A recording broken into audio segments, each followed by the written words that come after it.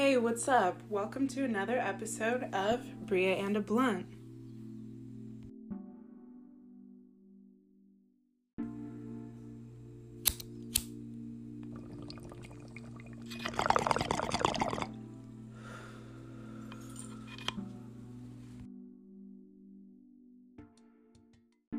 So on today's episode, I'm going to be doing another book review. I finally finished another book. I think I only have one other book review published right now, but that's because I've only read one other book. Anyway, this book is called The Alchemist by Paulo Coelho. I'm assuming that's how you say it. That's how it's spelled. My therapist recommended me this book again, and what I liked about it, though, and what she kind of explained to me before I even got it, was that it's a fictional book.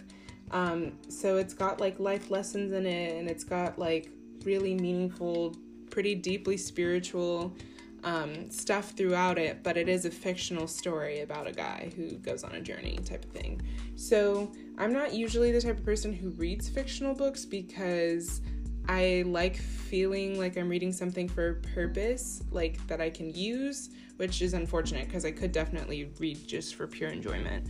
But after reading this, I was a little bit more intrigued to read some actual fictional books that aren't deeply spiritual as well, or even just find some other work by maybe this same author or a different author who's very similar. Who has spiritual fictional books. I'm sure there's a ton out there. So anyway, the book is called The Alchemist by Paulo Coelho. And I got it on Amazon. I got it used and it was in really good condition. On this actual book, it says that it goes for $16.99. I'm assuming at a bookstore, obviously, but I think I got it for $5 or $6 on Amazon used. It's really cute though. It's really cute cover. Big sun with mandala patterns, and it's red and orange and yellow.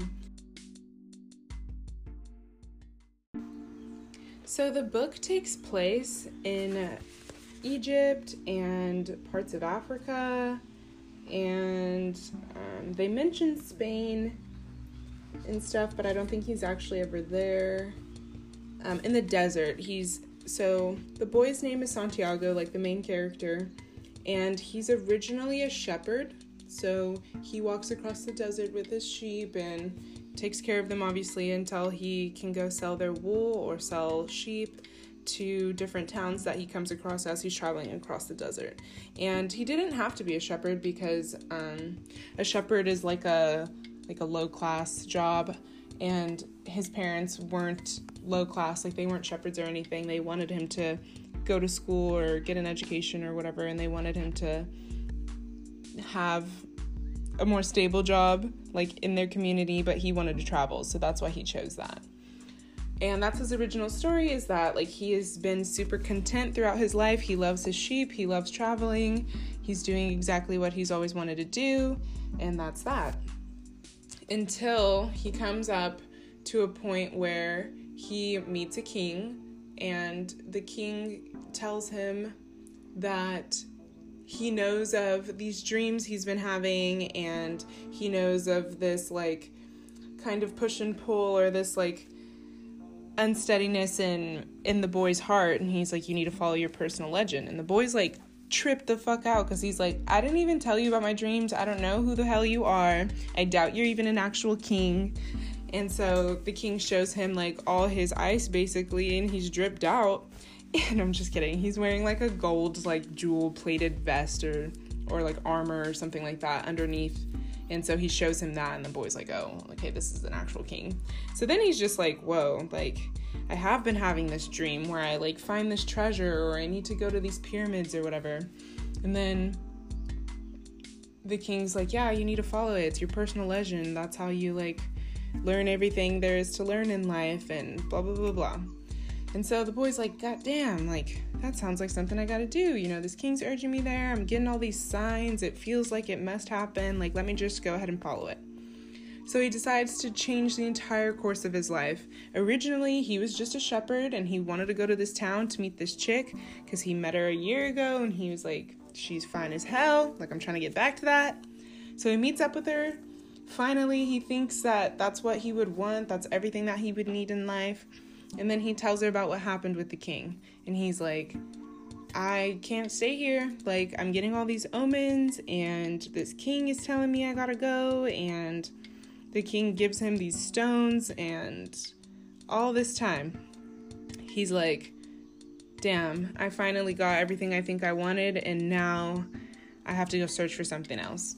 But the girl's like, I'm gonna hold it down for you. Like, I'm a girl of the desert. I know when my man leaves, he's gonna leave. Like, I just gotta wait for him. So shoot, like, I've been ready. I was waiting for you at the door. I'm just kidding. But so that's what happens. So she basically is like, I'm gonna hold it down for him. And then he goes, and I think at this point, he's like, yeah, he sells all his sheep, he gets as much money as he can, and he's like on his own and everything, and he goes to a completely different country, and he doesn't speak the language there, he doesn't know anything, he just up and went. And so he's there, and he sees some guy who's like trying to help him because he's gonna get robbed. And that's what he's telling him. And then he ends up robbing him. And so he's just wandering around this new country aimlessly without any money or anything. And just like, you know, in pursuit of his personal dream and of his legend. And so on to getting back to where he was financially. So he has enough money to carry on with his journey now. And I think it had been several months to maybe even a year after he had got to that crystal shop. And so he tells the owner, like, I know we're super close friends now, and we've done all this great stuff together, but, like, I still gotta go. And so the owner's like, damn, you know, that's crazy. Like, this whole place is popping because of you, all thanks to you, but I understand what you mean. And he lets him go. And so he has to get a job, obviously. He has no more money. So he stumbles upon this crystal shop. And he's just, like, thinking in his head, you know, this crystal shop could really use a cleaning. Like, if I just go in here and offer my services, hopefully the guy will pay for it. So that's what he does. The guy ends up buying it. They end up working together. He ends up staying there actually for a really long time. He transforms this crystal shop into like a small little knick-knack shop that wasn't getting much attention or money into this amazing crystal shop that serves tea and has all the tourists coming to it. It's making major bank. He's making major bank. He's finally rolled up. So as he's leaving, going to continue his journey, he meets an Englishman. And this Englishman he's like an essential transitional character, but he really doesn't have much character himself. So the Englishman is originally trying to find the alchemist, and he's super interested in all this science, in alchemy, in becoming an alchemist. He's really about it. He wants to turn metal into gold and, you know, drink the elixir of life and all that stuff that the alchemist has to offer. And this guy, he's like, I just want to follow my dream. Like, I'm just trying to see these pyramids and find some treasure. So they end up kind of linking up, trying to help each other accomplish their goals. And along the way, the boy stumbles upon, happens to interact with the alchemist because he just has a lot of like chosen one happenings. Like, you know, this Englishman is just working his ass off. He goes to meet the alchemist, and the alchemist like sends him away to go do more work. Yet here this boy is who doesn't know anything about alchemy, wasn't even interested in it. And the alchemist is like, you're the chosen one. You're my prodigy. Like, I'm going to take you with me. Like, F the Englishman. But that's basically what happened. So him and the alchemist end up being like together for the rest of it, or at least for part of the journey until he gets to the point he needs to get to, right? So the alchemist is like, you're the prodigy, like, you know how to speak the language of the world, and you can speak to the soul of the world. And throughout this entire book, I'm explaining it obviously very simplistically, very short, very like Thug Notes-ish. But throughout the book, there's a lot of really great quotes and a lot of really great examples of life lessons. So along this entire journey that this man or this boy has had so far, he's learned a lot of life lessons, and he's learned them just from being alone in the desert with his sheep. He's learned them from losing everything he's had and working from ground zero and meeting new people and trusting new people and whatever. So he's got all these life lessons. The alchemist is teaching him so many things. And the point of the book is that the journey is really the journey that he takes within versus the actual physical journey he's taking across the desert and everything. So anyway, the alchemist and Santiago are journeying to get closer to the pyramids, and there's also a war taking place at the time, so they have to go through that. There's a lot of little obstacles along the way. Finally, they get to the pyramid. The boy has learned everything there is to know. One of the challenges they faced in the desert was that a chief from a tribe that is in war in the desert had captured them, and the alchemist, speaking his very persuasive and charismatic way, convinces the chief to let them go if the boy can turn himself into the wind. So the boy then meditates, and he's speaking to the wind and the sun and the hand that wrote it all, so the soul of God, and he's realizing things, and he comes to this complete enlightenment moment and somehow turns himself into the wind. So then they're free to go.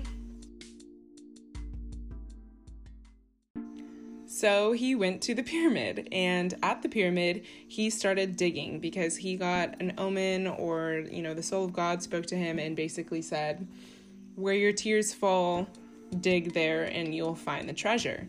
And so he's staring at these pyramids before him, and he's crying because he finally made it to the destination that he's been looking for a greater chunk of his life now. And he starts digging there, and these two, I don't even know, refugees, I think they were. These two refugees come up to him, and they're like, what are you digging for? What do you have? And they find some gold that was left for him by the alchemist in his bag, and they're like, he must have more. He must be digging for something. So they beat him up. They literally beat him almost to death. And he's digging. They make him dig all freaking night. He has found nothing, and he's devastated because he's like, I thought there was treasure here too. I didn't just tell you guys that for no reason. And they're like, man, he has nothing. Peace.